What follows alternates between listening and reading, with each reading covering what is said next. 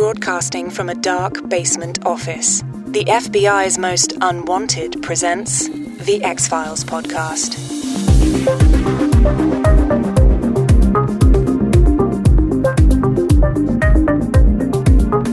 It's going to be a little different, isn't it? Aren't we taking a couple steps off the beaten path?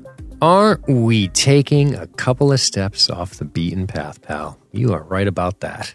What's the name of this episode we're covering, bud? Milagro. Chosen by who? It. Carmelita Valdez. Milagro McCoy.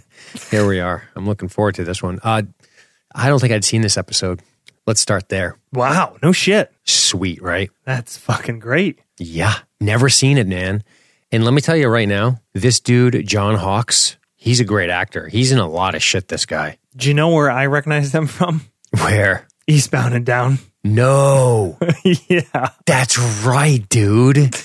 You know what's crazy about this guy? He can play so many different roles. Yeah, I did not expect... I'd seen the episode before, and I kind of remembered it. Like, I remembered the gist.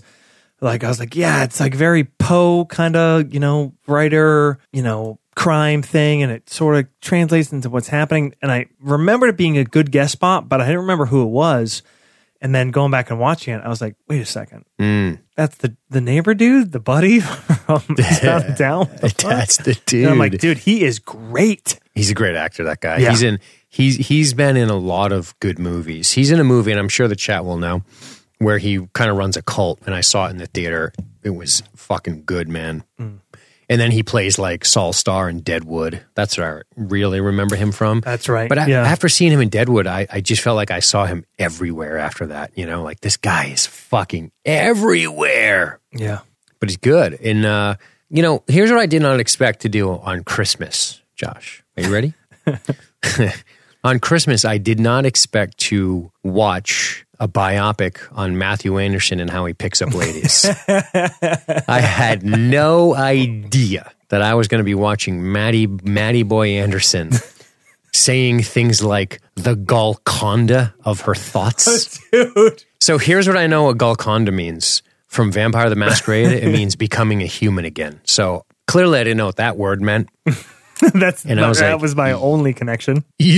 I was like, you have got to be kidding me. Now, it's a weird episode. It's going to be a weird episode to talk about, I think, because there's a lot of talky talk. But from our boy Paget, also Philip Paget's a bad name. Although Paget I could see is like on a book, like Terry Pratchett, right? I could see Paget on a book, on a dust cover, as it were. But I got the script pulled up because, dude, there's a lot of quotes in here that are really.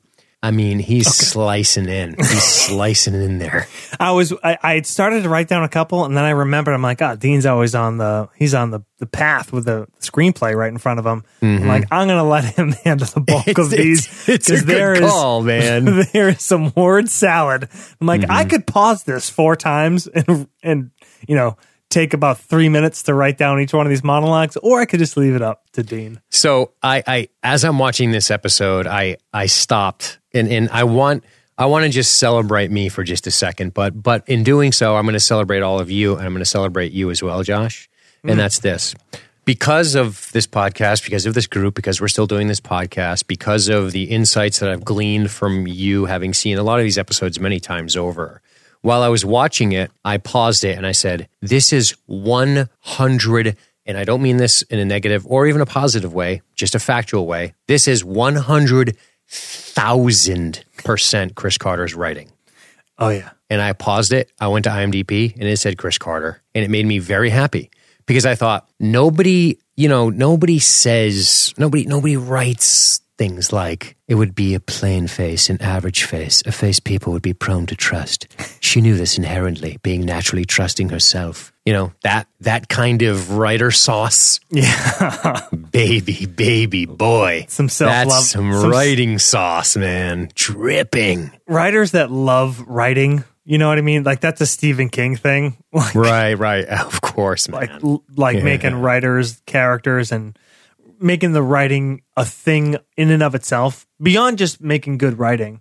And I think he didn't write the initial cut, but he rewrote a big chunk of the episode. So, it's sprinkled with a nice Carter rub all over the outside. You know, and I want to present a question to the chat, mostly littered with ladies, and I don't use littered as a pejorative. And I want to present this ahead of time. And let's not overthink it. Let's just simply use the Bose, the Rentham Outlet Bose binary scale on Mr. Pradgett. And if you're a boy in that chat, that's cool too. Here's all I need to know. Here, you listen carefully. You're going to type a 1 in the chat if you would bang this guy, and a 0 if you would not. Don't overthink it, and you will not be judged. So as the ones and the zeros start rolling in, I would like to know, because I think it says a lot about the veracity of the writing and the believability of the episode. So it's pretty interesting. Cool. Coming in hot with a few zeros. No, really? Wow, man, judgmental fucks. No love for this cat. That's Carmelita. shocking. No love for John Hawkes. Carmelita knows what's up. In my mind, he's a 1 until you tell me how long you've been following me. Until Correct. you tell me Yes. that you know where I live, that you've been following me for untold months, that you moved into this apartment building because you knew, there's no space available in my apartment building, but my partner, like that was as close as you can get. That's the only time that maybe it drops to a 0. But I have to say, a lot of this episode depends on Pradgett. And not just Pradgett, but the actor to not, if he is just 1000% creep show, it doesn't work. He's creepy, but he has to have a level of charisma for this to work. And it's an unconventional charisma, but there is something Brooding writer. There's a weird earnestness to him. Yes. That's a John Hawkes trait. Yeah. He's very convincing on screen. I think that's one of his good traits as an actor. Yeah. Yeah, it's because I think if you have just a total creep show playing this guy, then it's just like a weird stalker dude. And if you don't have that dynamic with him and Scully, you really lose. Then it's just a bad guy, but not, he's not scary as a monster. That's why it's such an interesting episode. Yeah. Yeah. And honestly, like I do find him, and I love his dynamic with Scully. There is a couple moments. All right. Here's what I'm going to say. Obviously. Let me just rip this out. It works for me. That whole, I'm spitting it out. All right. Continue. I wanted to say that because I was on the fence, but so and I don't want one. to, the dynamic of the writing works for me. Yeah. And put me down for a 1 for most of the episode. Yep. Yeah. I'm a 1 too. And the reason I want to say that is because I was kind of teetering, but for this to work, for this sort of dark, obsessive stranger thing to work, you have to kind of feel the attraction. You know what I mean? Mm-hmm. Hey, P.S. See that body? Not bad. Oh yeah, he's always been a ripped dude. Yeah. Yeah, he's got like fucking 6% body fat. This guy. Yeah, not bad for a writer. Yeah, no shit, right? Yeah. Hey, Matt Anderson, take note. Gonna creep on women. Maybe rip that cardio. You might want to have that body karate to go with it. Yeah, back it up. Back it up. Although in Matt's defense, between his first visit and his second, he did drop like 25 lbs. So good for him. Yeah. Keep it going. Don't quit now, bitch. But yeah, I think a huge part of this episode, the heart of it comes down to Pradgett. I think it's a cool dynamic. Mm-hmm. But this is X-Files also taking a gamble. Like this is a show we've talked about before, does such a great job in experimental kind of episodes. And an episode like this, which really it delves and it relies so hard on the writing as to be in your face about it. Yes. To the point of you don't pull it off right, and it just looks like obnoxious and kind of pretentious and, like, oh boy, you really try to do a thing here. But you get the right guy playing it, and then, Scully and Mulder, Gillian and Duchovny deliver in the right way. And I think you have something kind of special in this one. Yeah, man. It was, what I thought while watching this? I thought this is a very, very unique episode of The X-Files that feels almost like it would be in a, I don't want to cheapen it by saying fan fiction, but it almost feels like we're off the beaten path a little bit. And the quality, so let me see what I'm trying to say. the quality of the episode, and I think the way it's shot, combined with the way it's written and performed, I almost feel like the intent of the showrunners, or maybe Chris Carter himself, was for us to almost feel like we were novel adjacent, right? Like we're almost participating in almost a dreamlike quality of episode of TV here. There's something dreamlike about the way it's shot. It's shot with a very almost a romantic or sexual thrill of the 90s. A lot of like close-ups on hands rubbing and lips parting and eyeballs locking, like that kind of tension. Yeah. You know what I mean? And it has this way about it that makes us feel like we're almost X-Files adjacent, and we're one foot in this kind of dream realm of this novel, without it being like an overt in the mouth of badness kind of thing, and then 1 foot in X-Files universe, and we're straddling this thing. And I don't know, there's a feel to this that I really am trying hard to describe to you that I can't quite pin down. And that's kind of what I'm saying, is that it has a quality to it to where I was compelled the whole time. And I think that's huge. The whole time I watched this episode, having never seen it before, and that is a fact, I was like, dude, this is very compelling to me. And I don't know if I was just drawn into the seduction combined with are they in a novel? And is this a case of unreliable narrator, where is what we're seeing out of Scully what he's imagining is happening with Scully? Is what he's writing is what is dictating Scully's behavior? So it also leaves questions unanswered and interesting. It's just a very interesting premise that I thought was executed pretty damn well. Sorry Really for my well. rant. No, dude, I think that's a great rant. And that's... Yeah, that unreliable narrator thing, we've seen that played in the X-Files before to shock value. We've seen it played for humor. We often refer back to Bad Blood. That's my favorite case, I think, of the unreliable narrator in X-Files to humorous effect, right? When we see Mulder and Scully's take on what happened. And you see that here, and there are things that you see which are just a part of the writing with Padgett, the voiceover narration happening.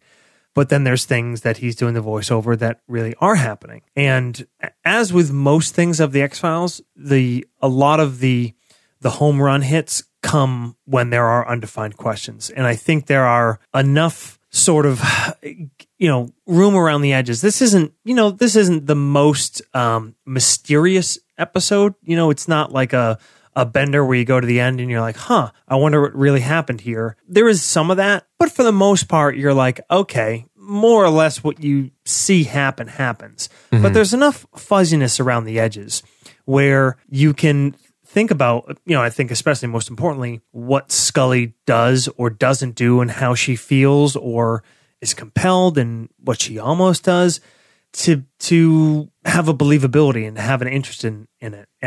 But I like it. Again, a prerequisite for that is the bangability of Padgett. I mean, it comes right back to what you said, dude. You have to believe that Scully would ever in a million years have an attraction to this Padgett guy. Yeah, and a lot of that comes from her selling. What an actress this woman is, and boy, is she talented. And you really see it in this, because the openings of this episode, outside of him tearing his heart out, burning the book and all that shit, but the elevator stuff, when they ride up the elevator together, it's it's funny. There's this quality to her. It's funny. She's a professional and very strong and independent woman, and she's a human being as well. A human being, a woman that is, and there's this intrigue. She plays what sells it to me. Let's try it. Let me back up. I apologize. Is her selling it to us that she is cautious but very intrigued by this man. Reluctantly intrigued. That's even better. It's almost like that. I'm beside myself with what I may. Why is this working on me? It's that whole. If you want to break it down into supernaturals, it's very much the vampire thing. Like, I feel this pull and I can't quite put a finger on it, if based on pure looks. And he's just, his direction, he's probably directed in this to be just creepy enough to give us doubt. And I think hats off to Hawks as well, because he has to convince us that he's not 1,000% an utter creep that just makes us go, ew, gross.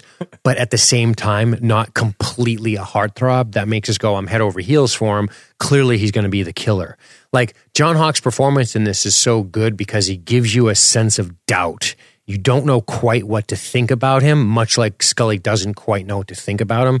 And I think that comes from the great chemistry between Hawks and Anderson, like in these roles. Yeah. And so much of the episode rests on that, keeping that tension in balance. Yep. Yeah. I mean, you mentioned it, but right early on, that first interaction with Scully and Padgett going up in the elevator, and that just put yourself in a situation where you're in an enclosed space with one other human being. The constant look, like the staring, that is such a uncomfortable human aspect. For sure. And, the natural thing is to kind of look away, but then in your periphery, you're just like, he's still looking at me. He's still looking. And it's shot so well. And he is very creepy, but as they have more interactions, one of the things I think ends up being compelling to her about him is he has a 100% complete lack of guile. Sure. He's creepy, but he has no guile, but he has mystery, right? He has mystery, but 100% earnest.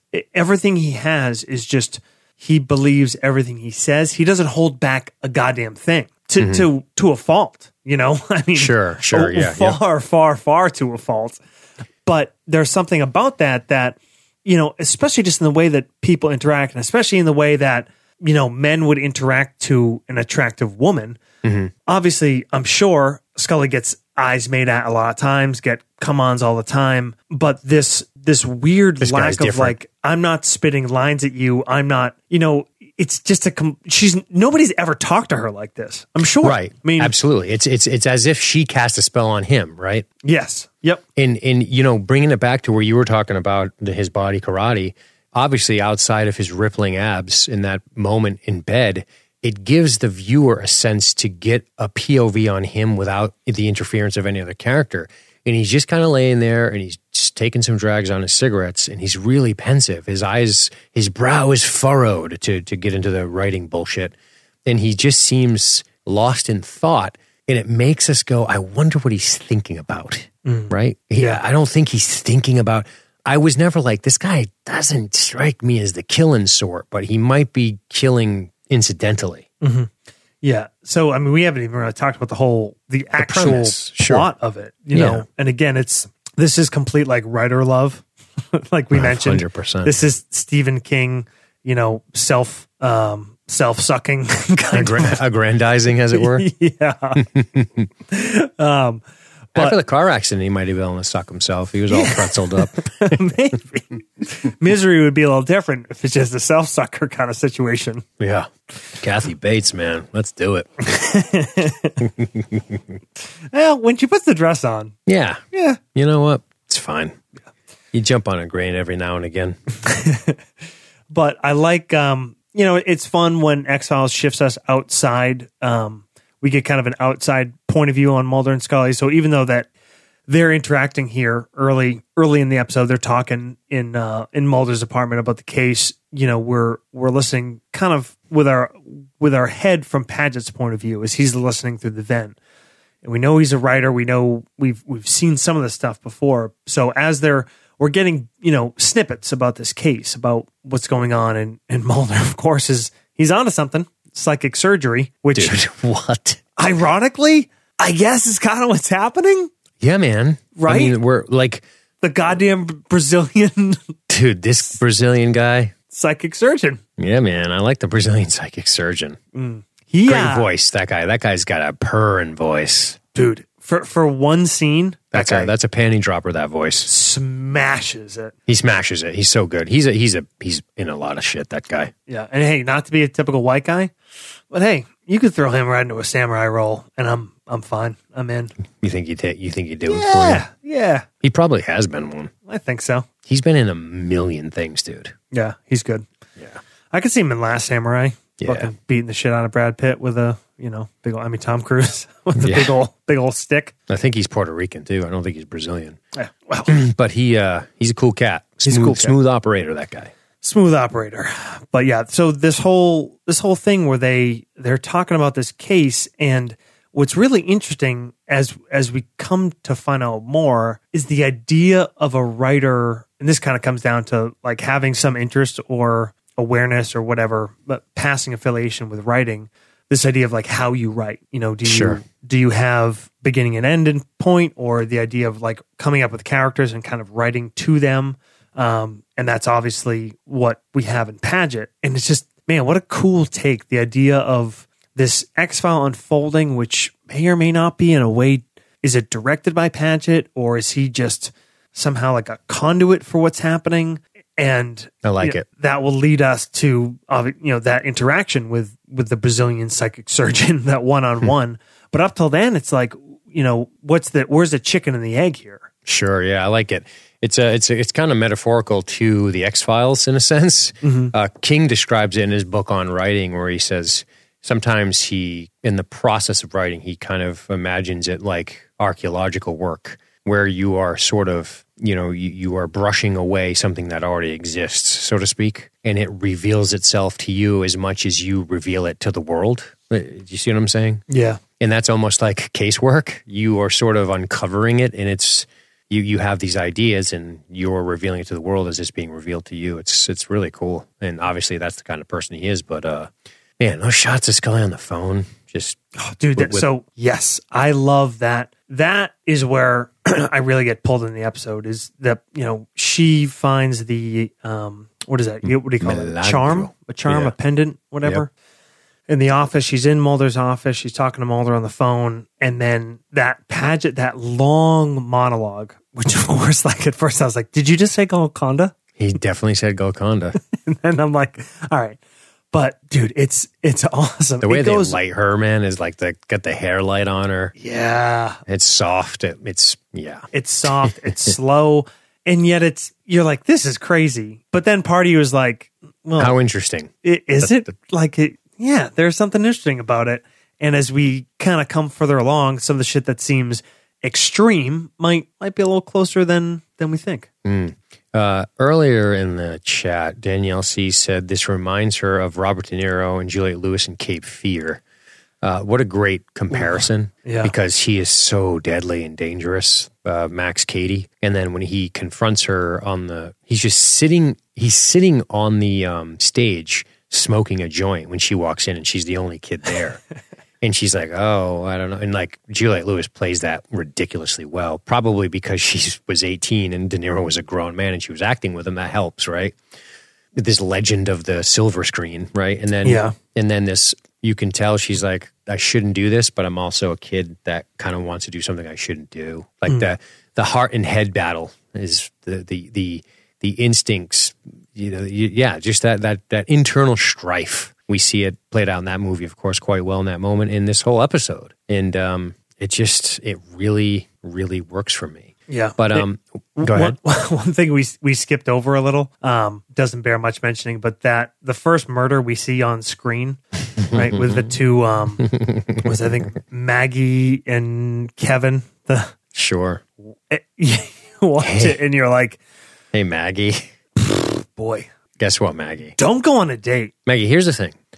When you say I know what you're thinking, it doesn't make you interesting, original, or even insightful, because it's always being thought of.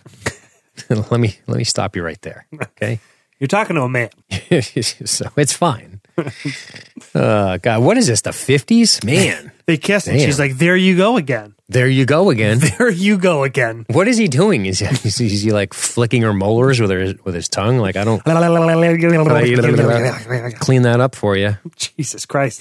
Yikes. But that whole scene, like it kind of plays like bad writing in a way. Right. And bad acting. Yes. And there's a part of me that's like, maybe I'm giving credit to the episode for it, but I almost want to think maybe it's supposed to feel like that. I like it. You know what I mean? Like so we're seeing this play out, and it's kind of jarring, I thought. It is. It takes you out of the dreamlike feeling. This is fucking silly. These two, the way they're talking and the shit they're saying. And then, very tropey, cloaked hooded murderer comes forward. It's all very like, okay, here we go. Like, here's the most generic kind of serial killer murder we could picture with the the couple out at Lover's Lane. It's really on the nose, as they call it. And you're like, then it shifts back to him writing. And at first, I remember watching it again, and even though I knew the episode somewhat well, I was like, wait, was that a real thing, or was that him just thinking the writing? And then when we see Mulder, on the case, as he calls Scully in his office, like it really did happen. But that doesn't necessarily go to say that everything that occurred actually occurred exactly like it is. You know what I mean? Like there's this, I like the idea that what we're seeing as described through his voiceover might not always be exactly how things unfold, because we see that in other places. We see it with Scully's actions. We see it with the love scene that doesn't actually happen, but maybe could have happened. And that's kind of the playoff that I like about this, because that's the other really cool thing. Even though it's this amazing, interesting thing about this writer sort of being a conduit / possibly like a driving force of these murders, doesn't necessarily make him a good writer. Correct. You know what I mean? Right. And he says it himself. They make mention of this. Anything I'd know. It said 3 times? No. 2 times? No. Everything I've had has been a failure, I think. Something like that. He does. Until now or something. Until now. But just because what's happening, it has a connection to him, it still might be bad writing. And I think that's what we see. And I don't think he's a good writer. I just think, and I think that's even more interesting if he's actually a bad writer. And I think that's what it sounds like, dude. Like the voiceovers, having a vocabulary like that does not make you a good writer. Correct. It makes it like, it jars you. Like when you read Golconda in a paragraph about what a woman's thinking about a man, that's not something that like pushes you into her mindset. You're like, it's definitely not a way people think. Yeah. I like the idea that this guy is a bad fucking writer, but he awesome. Just happens to have this, whatever happens in this case is this interesting connection. So yeah, that's it's a good point, because I never even considered it that way. While you were talking, it kind of jarred my mind, and it made me think of one of the other strengths of the episode, which is kind of related to the writing piece, is the actual writing, which is you typically want to show and not tell, and this episode, we talk a lot about other TV shows, even other movies on Lost Driving or whatever, when we're like, this is so close to being a good movie, but it's not. And there's stuff in here that could actually, there's a lot of ideas in here that if you retool them, I think that you have a better movie here with these couple of fixes. Obviously, it's easy for me to say that where I'm sitting, but that's my job, right? So I think this is an episode that's good, and I really enjoy this episode. And I think you're a couple of mistakes away from it really tanking. I thought about this episode in the opposite of the way I typically think. And I think it has a lot to do with what you're saying. Number one, with the writing. Number two, the writing within the show, and then the meta writing of the show. And that's this.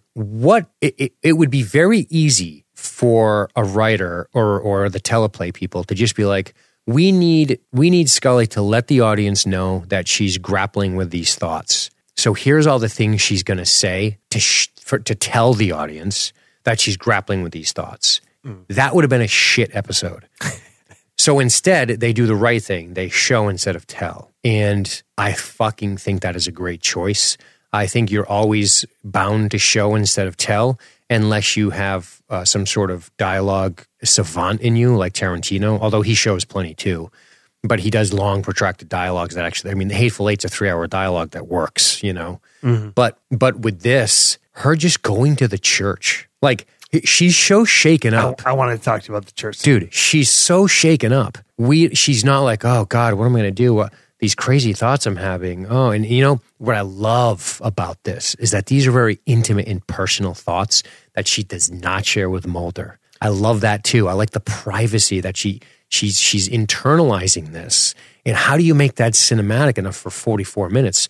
She does things. She has certain looks. She has certain ways where she brushes her hair. She has certain head cocks. She goes to the church. And that's brilliant. That's why I think the episode really works, because we see the struggle within. She doesn't have to tell us the struggle within. Yeah. That scene in the church and that fucking rap that he lays down on her, dude, and her reactions to it. She's so good. Right off the bat, it's kind of like predictable, exactly how you think anybody would react to that kind of line of dialogue. Sure. The but Sacred then, Heart. As it goes on and as it becomes more and more, really shedding a light on her in a way beyond casual observance, in a way beyond, what a creepy dude would just say based off assumption. There's something there, and she does some eye rolls and brushes it off, but then you see these small things, these kind of like, like how her lips kind of like, come together and apart. Like she kind of is gathering herself at a couple moments.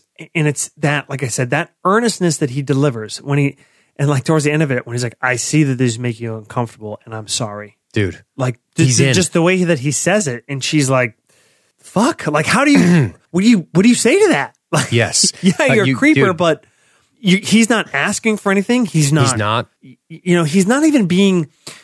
A big thing too is that there's no, he is never, the closest is much later when they're sitting on the edge of the bed together, right. But he's never physically creepy. He's never imposing in his body language. He's never, aggressive. He doesn't invade her space. No, I mean, the simple fact of keeping your body planed away from somebody. Correct. Subconsciously, consciously that's not something people think about, but subconsciously, if you don't center your body at somebody, that immediately takes a lot of pressure. Yes. Whether it's a huge tactic in sales too. Yep. In sales and, sex, which is sales.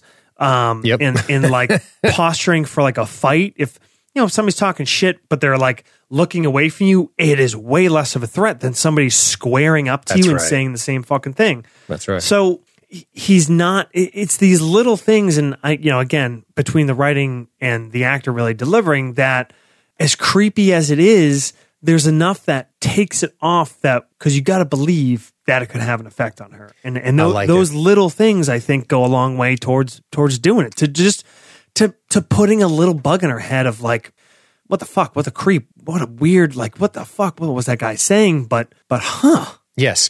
And can I riff on that? Mm-hmm. Can I riff over your track? Because that's really good. Yeah. The other thing is this. He is 100% and utterly sold on telling this story. And this is, again, the actor. When he's talking about this painting, he is really thinking about the painting in that moment and really talking about it. He's not singing for the girls, if you catch my meaning. Yeah. He's not singing for the girls. He's not doing the, isn't that interesting? And not like, he does not ever want her approval. He never moves towards her outside of when he walks up near her. His eyes are all over the painting and not on her. And it is a weird thing to do, to just sort of rattle this off. And his unshakable confidence regarding the thing that he just keeps going on goes from what the fuck to he's still talking to, wow, he really believes this? Like, that's intriguing. Like the whole thing, because he keeps going. He doesn't falter. He has this weird kind of quiet confidence about him as it regards to the situation. And that's why he seems to be able to hold it there. You know, it's wild. Yeah.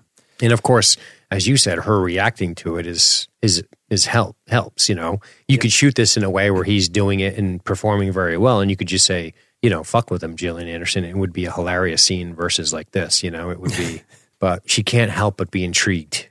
So we haven't talked much about Mulder, and it's not much of a Mulder episode, but it's interesting that she goes, when she goes back and interacts with Mulder again, when they go to the coroner, she comes right out with it that like, hey, never mind, the pen is not a thing. And she kind of spills the beans like, I got a weird secret admirer. Basically, she just fucking says it. Yeah. So what do you think about Mulder? I want to talk about her saying it, actually. I want to hear what you think about her saying it and Mulder's reaction and kind of Mulder overall in this episode. Mulder feels a little off, but turfy?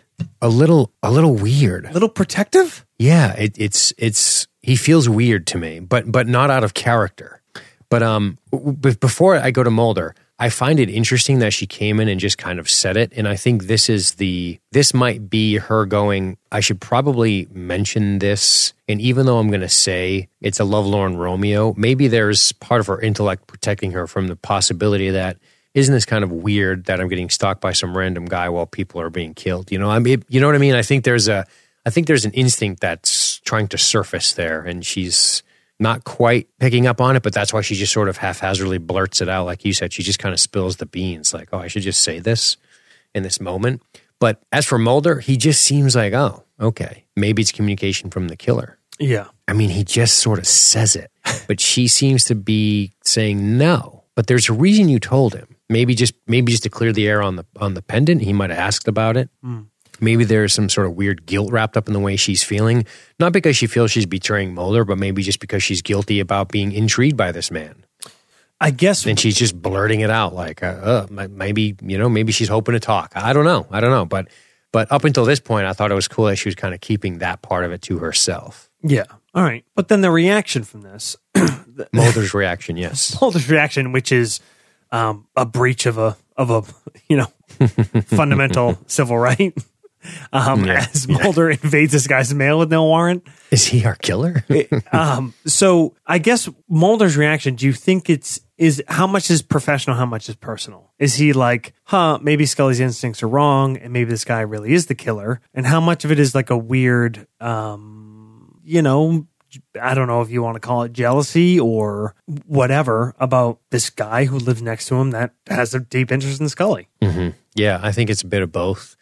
I think if somebody says that they have a secret admirer and you're grown-ups and they're doing weird things like this, and I know it's my neighbor, I go into information gathering mode. I would do the same thing.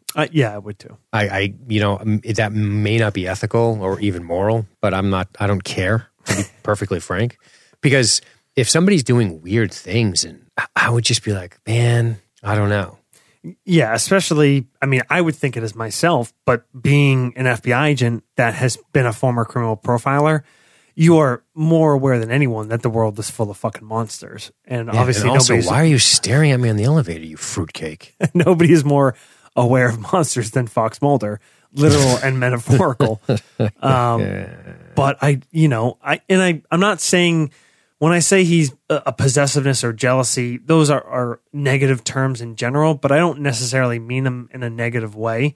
Possessive, sure.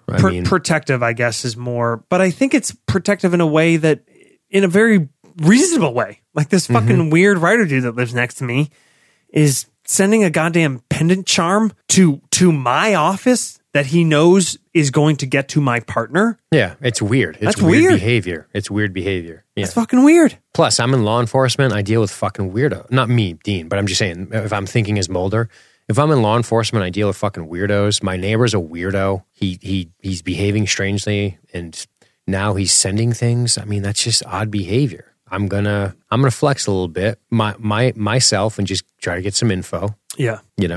Whatever. It is what it is. It's my business. It's my decision to look into this guy is my decision to look into this guy. Mm-hmm. That's all it is.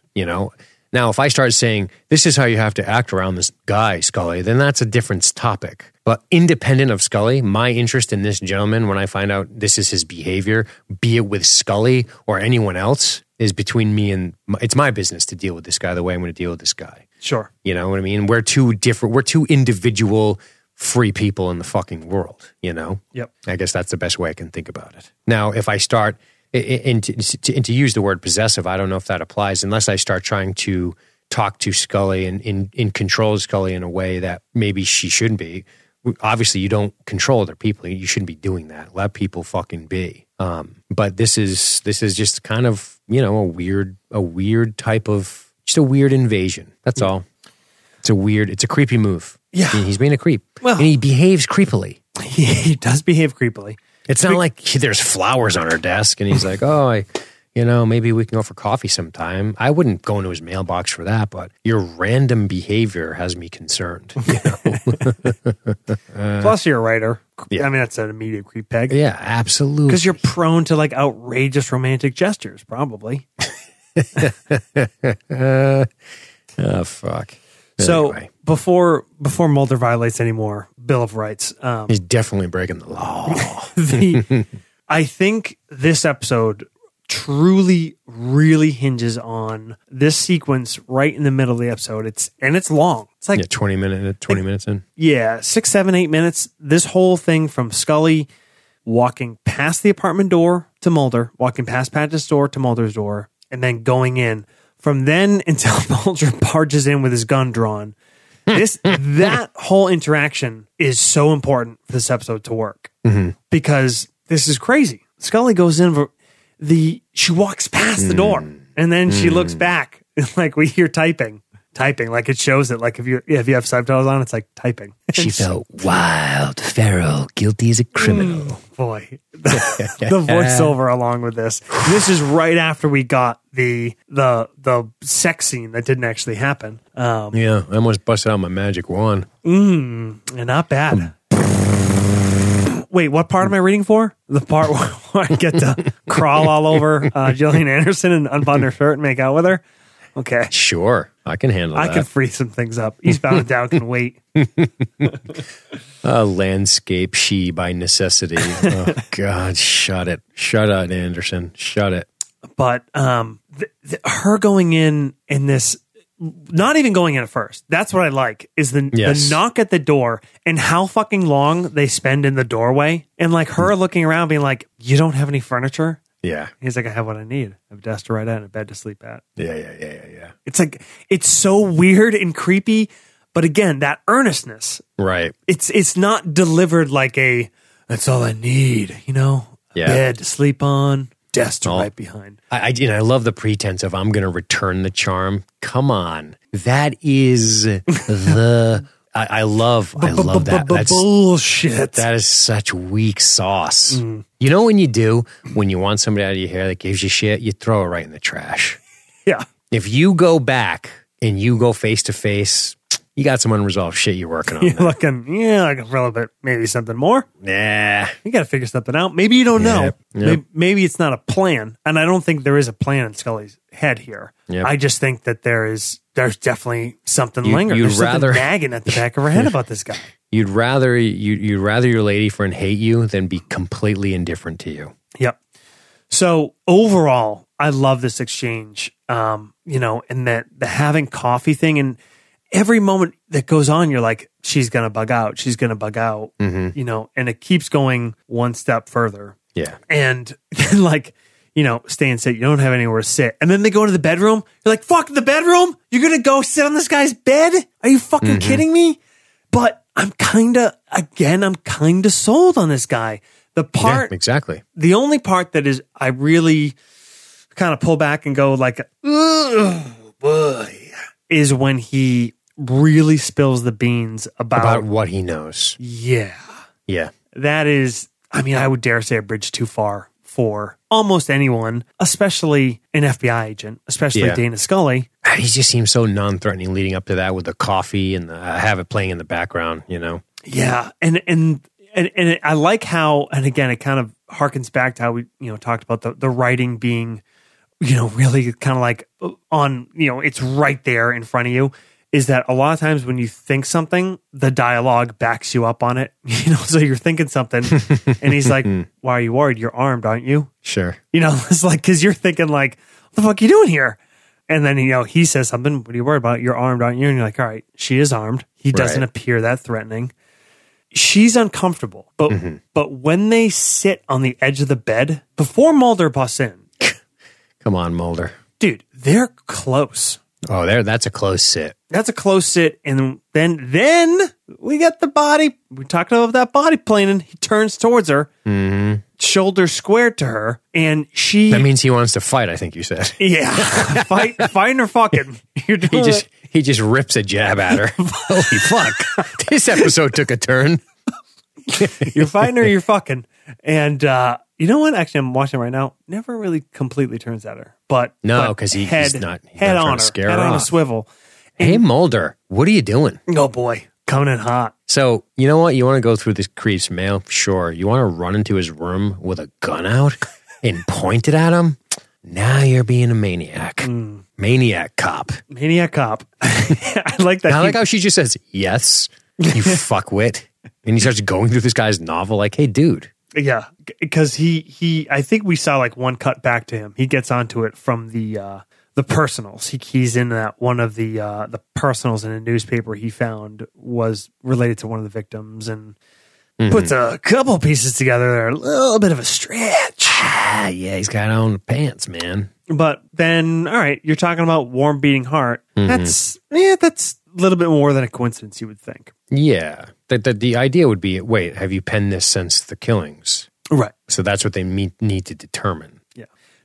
Hey, Fox Mulder, I don't need a lawyer. Fox Mulder really treading all over the Bill of Rights in this episode. Just fucking Miranda rights, First Amendment, Fourth Amendment. Also, who says without his lawyer? Fucking Scully. Yeah. Yeah, kind of interesting how little she says in front of him. Right.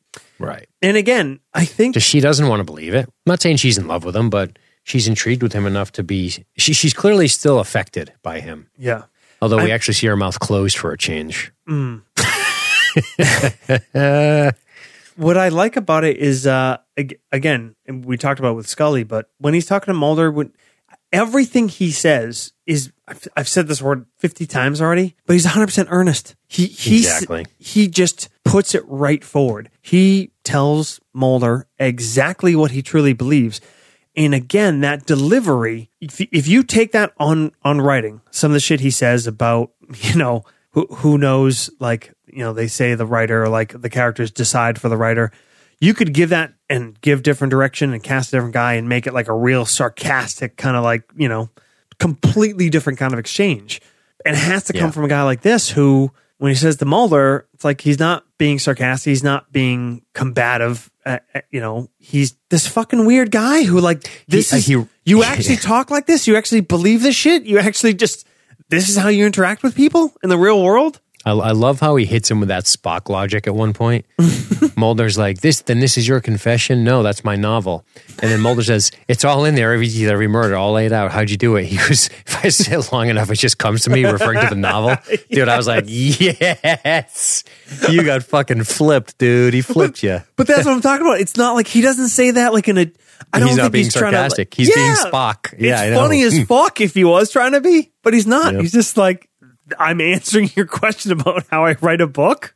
You know what he's doing? He's doing the fucking Dick Cheney, I don't accept your premise. So like everything he responds to is regarding the novel, not the murder. Because he's like, is this guy your accomplice? And he's like, yep, he's a central character. What a prick.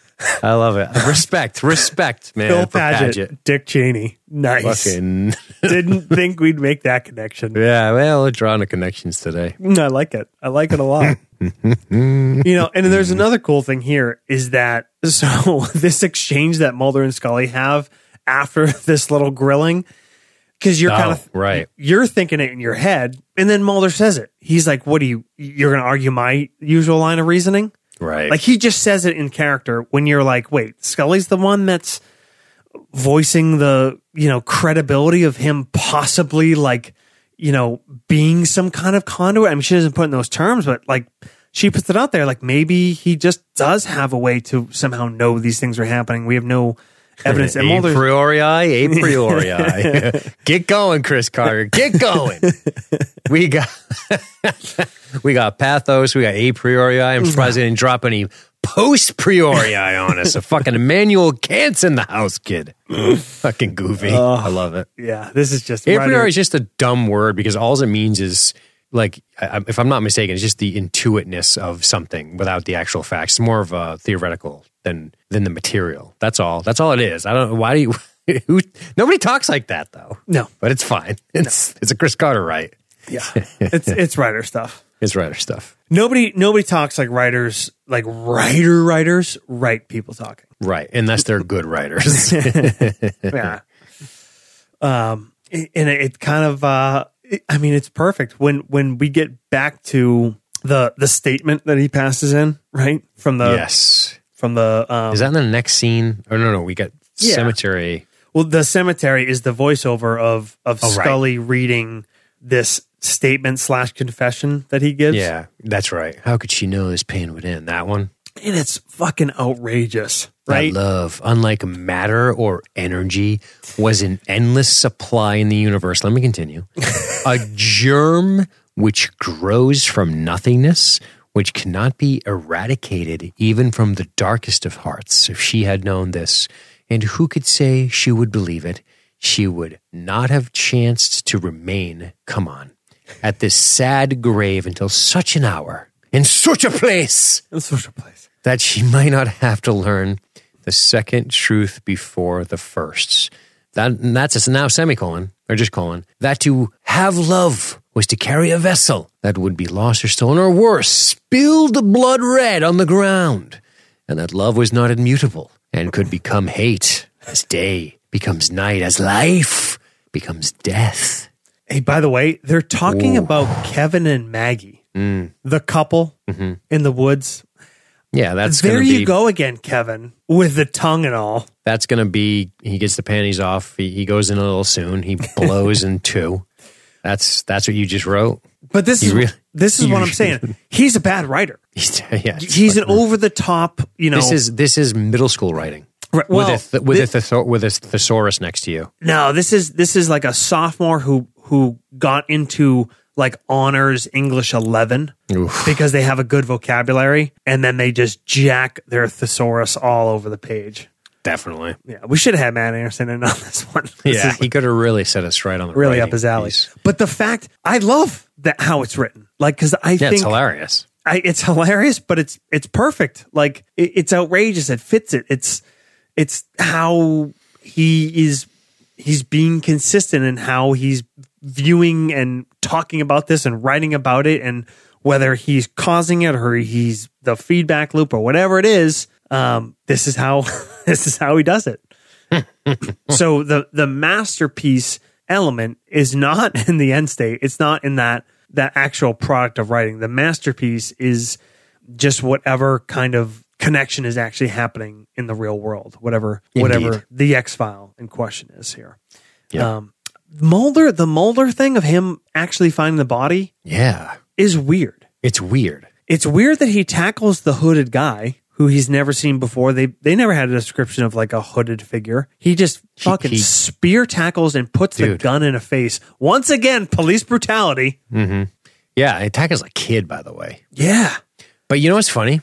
It's almost like they wanted to show us that Jungian ideal of the intuitive, right? Mm-hmm. They just spent all this time shooting words all over our face, just ripping frozen ropes of words all over us. And then they're like, we should probably actually show them.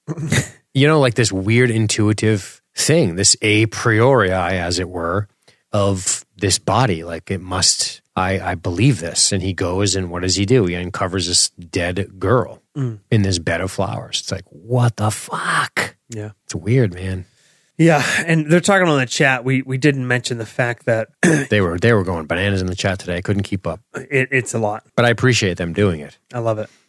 But they were mentioning, because we kind of skipped over, that Paget pays a comment to the fact of Scully already being in love. And there's that moment writing. Right, she couldn't fall in love because she's already in love. That's huge. Mm-hmm. And there's a moment where she grabs his arm and he makes note of it visually. Yes. Yep. That happened earlier. Right. What do you think about that?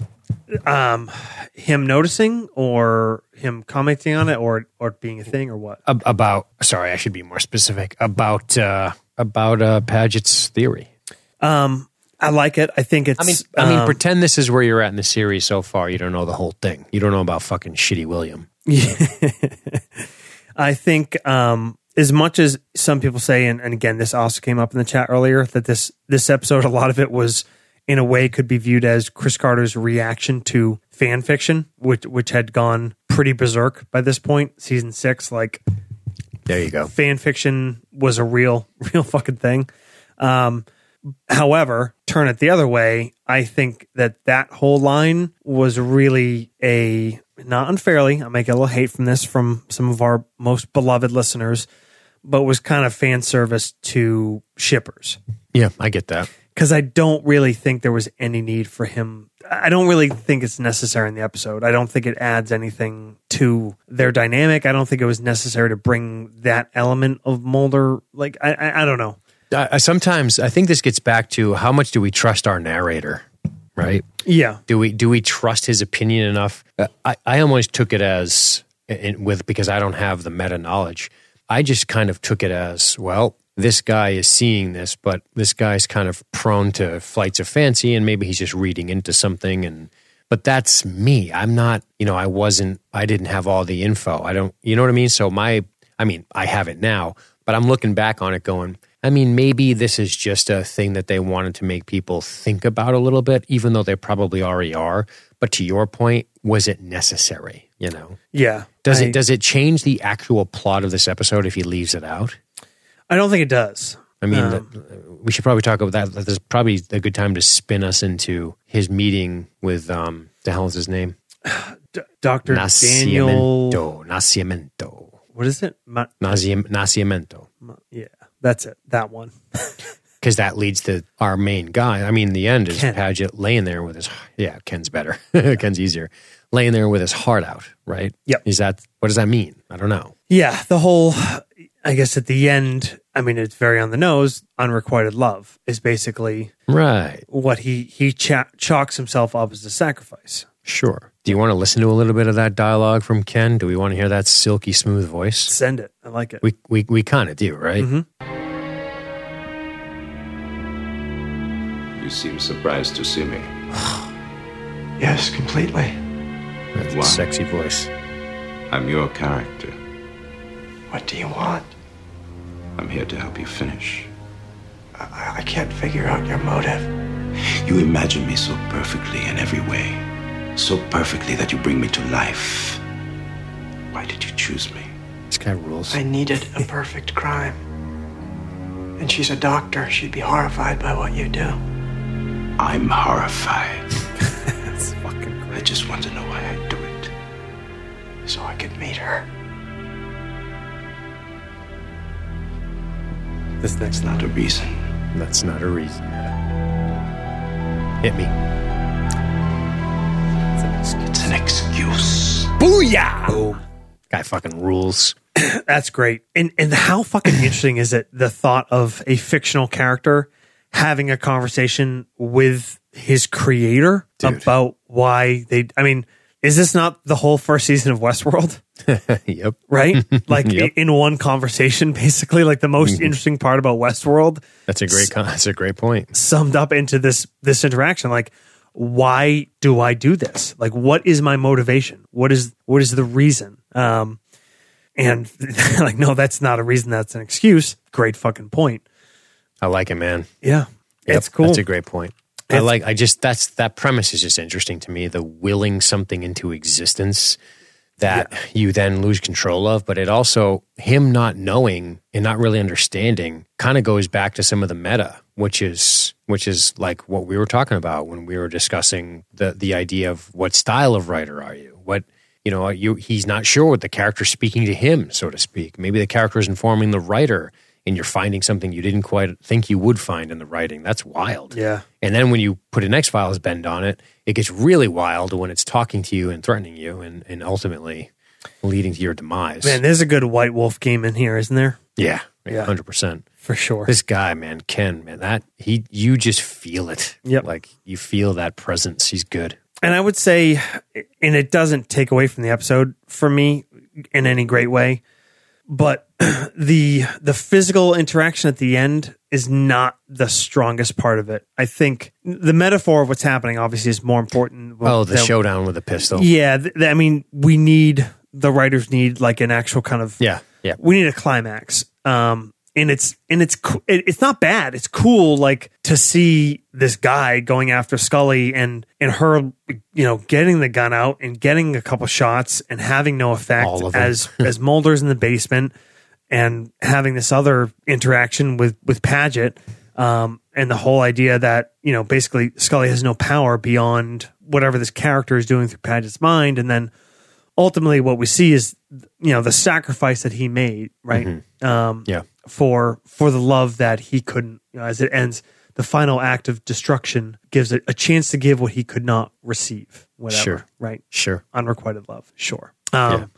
So I think, I think that's a fair criticism. It's different than, this isn't a, final showdown with the tombs or a Donnie Faster. There's not that level of like payoff in the sense of the actual final confrontation. But the metaphor is cool, and I think it's a as fitting an end for a Paget as I think you could probably come up with. Yeah. Two things I like about the actual ending is the shots going through him and hitting the wall looked cool. It was a cool effect, hitting like up at the corner of where the wall meets the ceiling. That was neat. I like that just from a technical standpoint. And then number two, there was something really touching about the way Scully really paws at Mulder when she wakes and it's him over her. There's a lot of emotion being wrapped up in probably all these weird, guilty feelings she had regarding everything she just experienced. And you feel that coming out of her, not just like, you saved me. I think we're in season 6. This one felt different though. Yeah. They make a very clean point to show her literally really clutching at him. You know what I mean? There's something there. And that you could have done that without him saying, "Oh, she's already in love." And you would have had people going, "Wow, there's a lot of emotion there." Yeah. Let me interpret that how I will. Again, showing versus telling, right? The showing works better than the telling in this case. Yep. So before we get into final thoughts, Dean, I want to do two things. One, which I should have done at the beginning of the episode, but I want to read a comment from the woman of the hour, Carmelita. And you know what? We kind of went in cold on this. If in the event that this is somebody's first time listening, they're gonna know. I guess we didn't really give a preamble. We might want to explain why we're doing this, where we're doing this. Yeah, hour 10 in. This is why you're hearing this.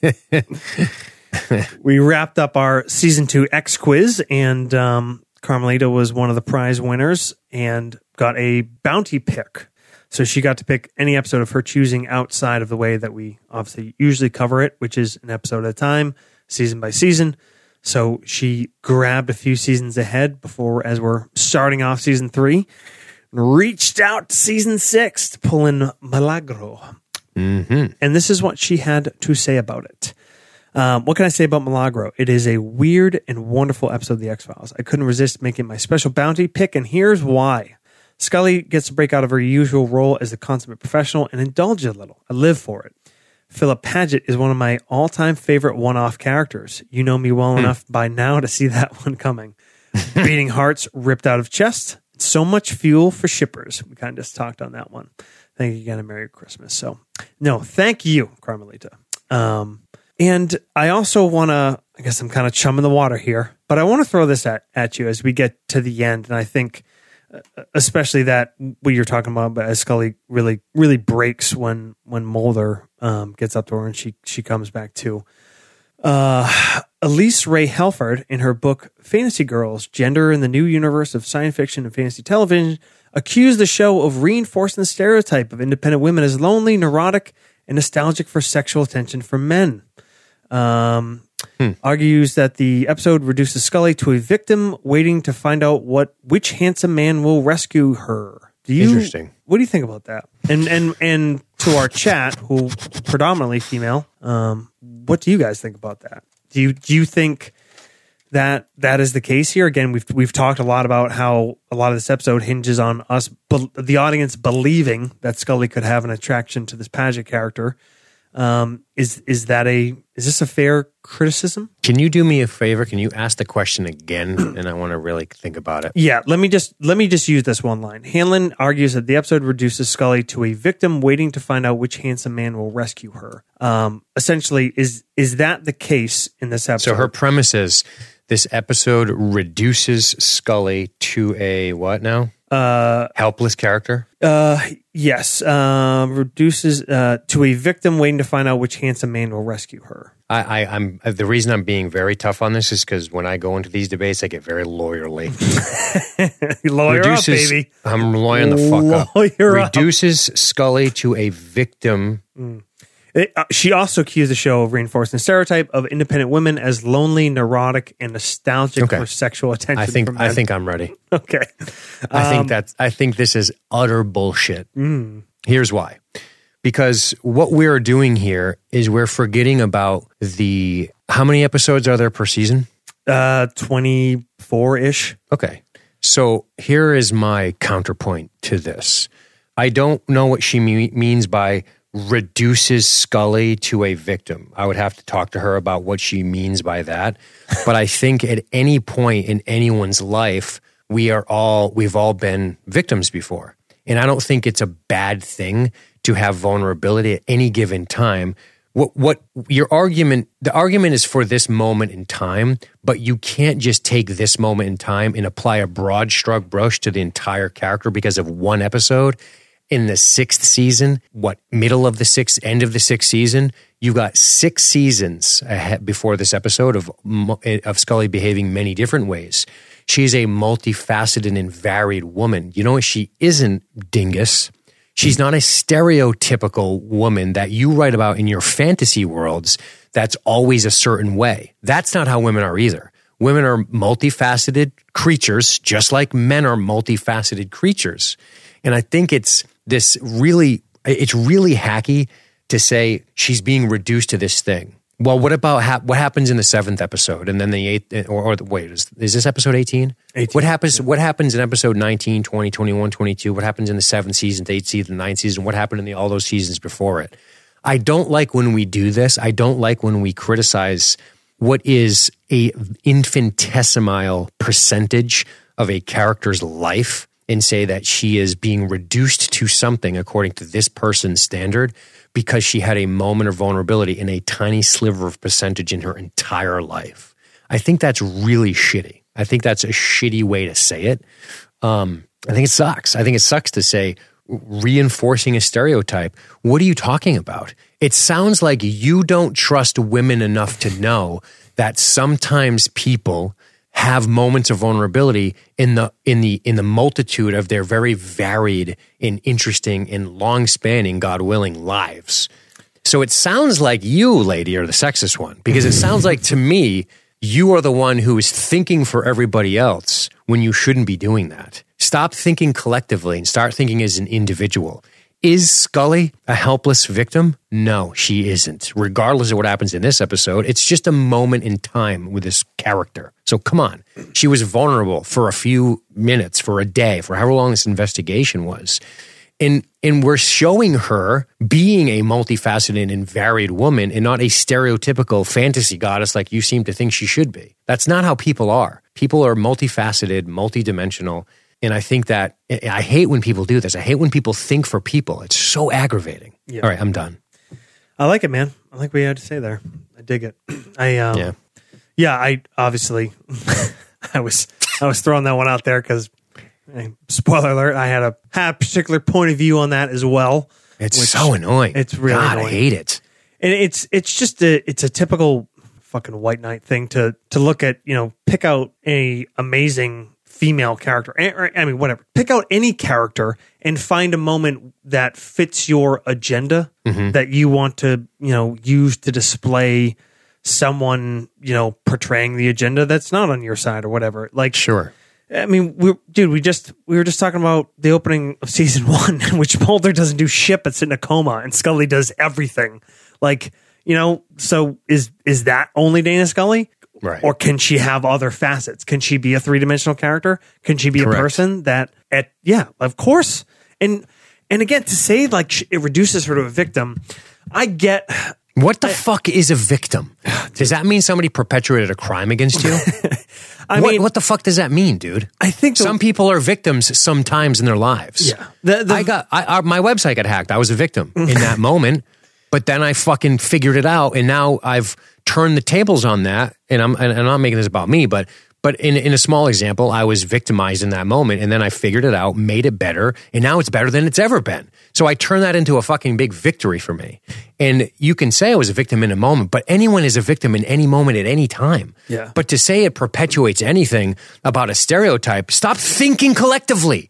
Think about the person. Stop thinking in black and white and this and that. Just think about the fucking one person and judge the one person. It drives me fucking crazy. And again, you can't say this because you're a white male, you, me, when the idea of like a strong female character is supposed to be like they have no fucking flaws and they never show weakness and they're never. It's like, so stupid. Some of my favorite, like, you know, I mean, there's great ones throughout time, but like recent ones, dude, Emily Blunt and Sicario, she's great. She is so good.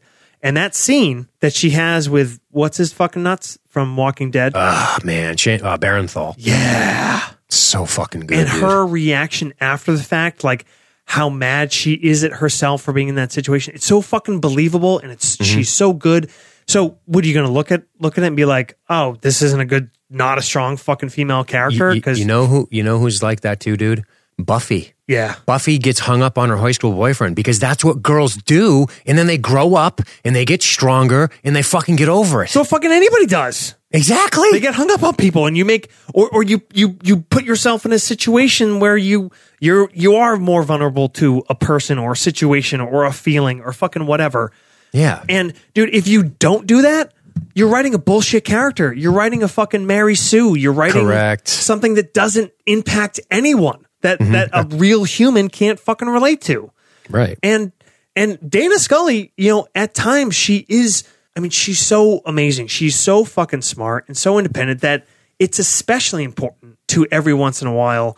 That's why, like, some of my favorite scenes are where we see Scully struggle with weakness or tackle something that where she's not the consummate professional, where, you know, Beyond the Sea, where she's dealing with something that's not in her comfort zone, that she can't deal with her professionalism and her rationalism and all her background, you know, and ultimately getting put in these situations of weakness, her coming through it, a lot of times that is actually what defines a strong character. I get that you can look at it, you can take a screenshot of fucking Scully crying in Mulder's arms and be like, here we go. Right? Fine. I get it. Like, it's not a good look, I guess. If you're coming at it with an agenda, sure. But there's the reality. Mulder cries a bunch too. Mulder's a fucking weepy bitch.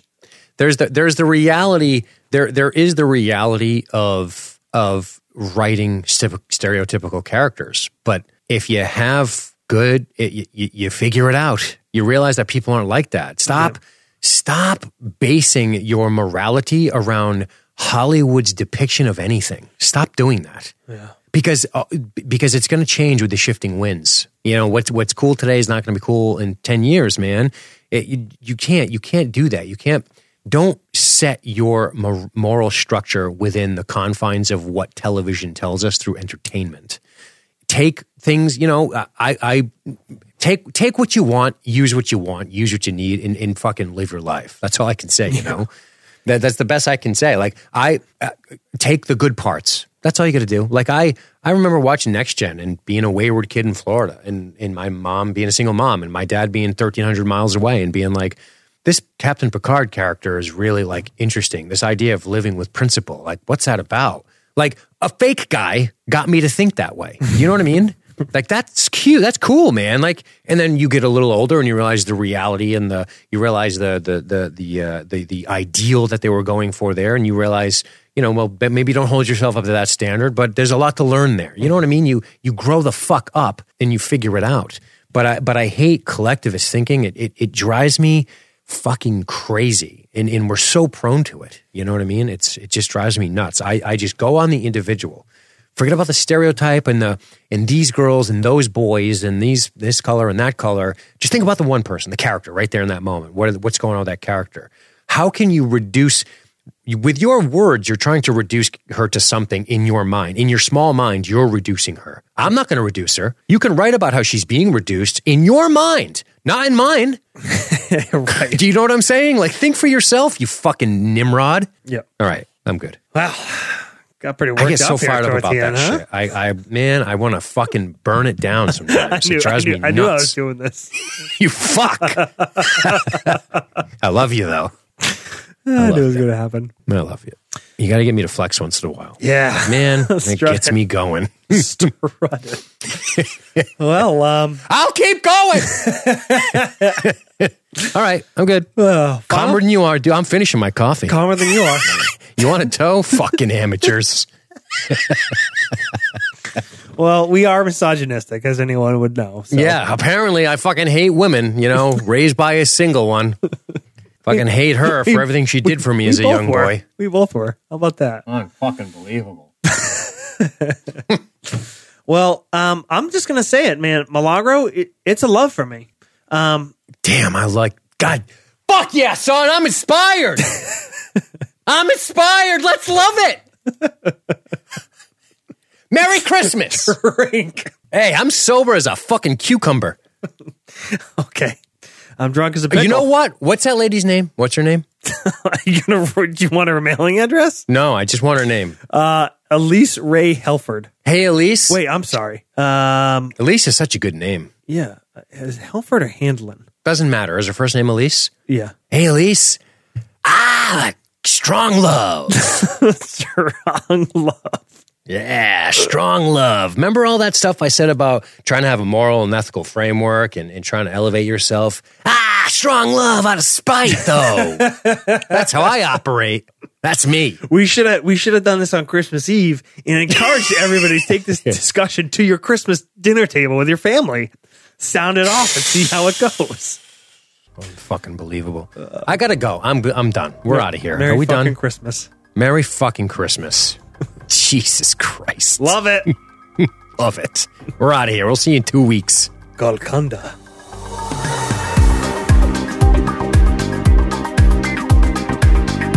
You've been listening to the X-Files podcast by LSG Media. Visit us on the web at libertystreetgeek.net. That's libertystreetgeek.net.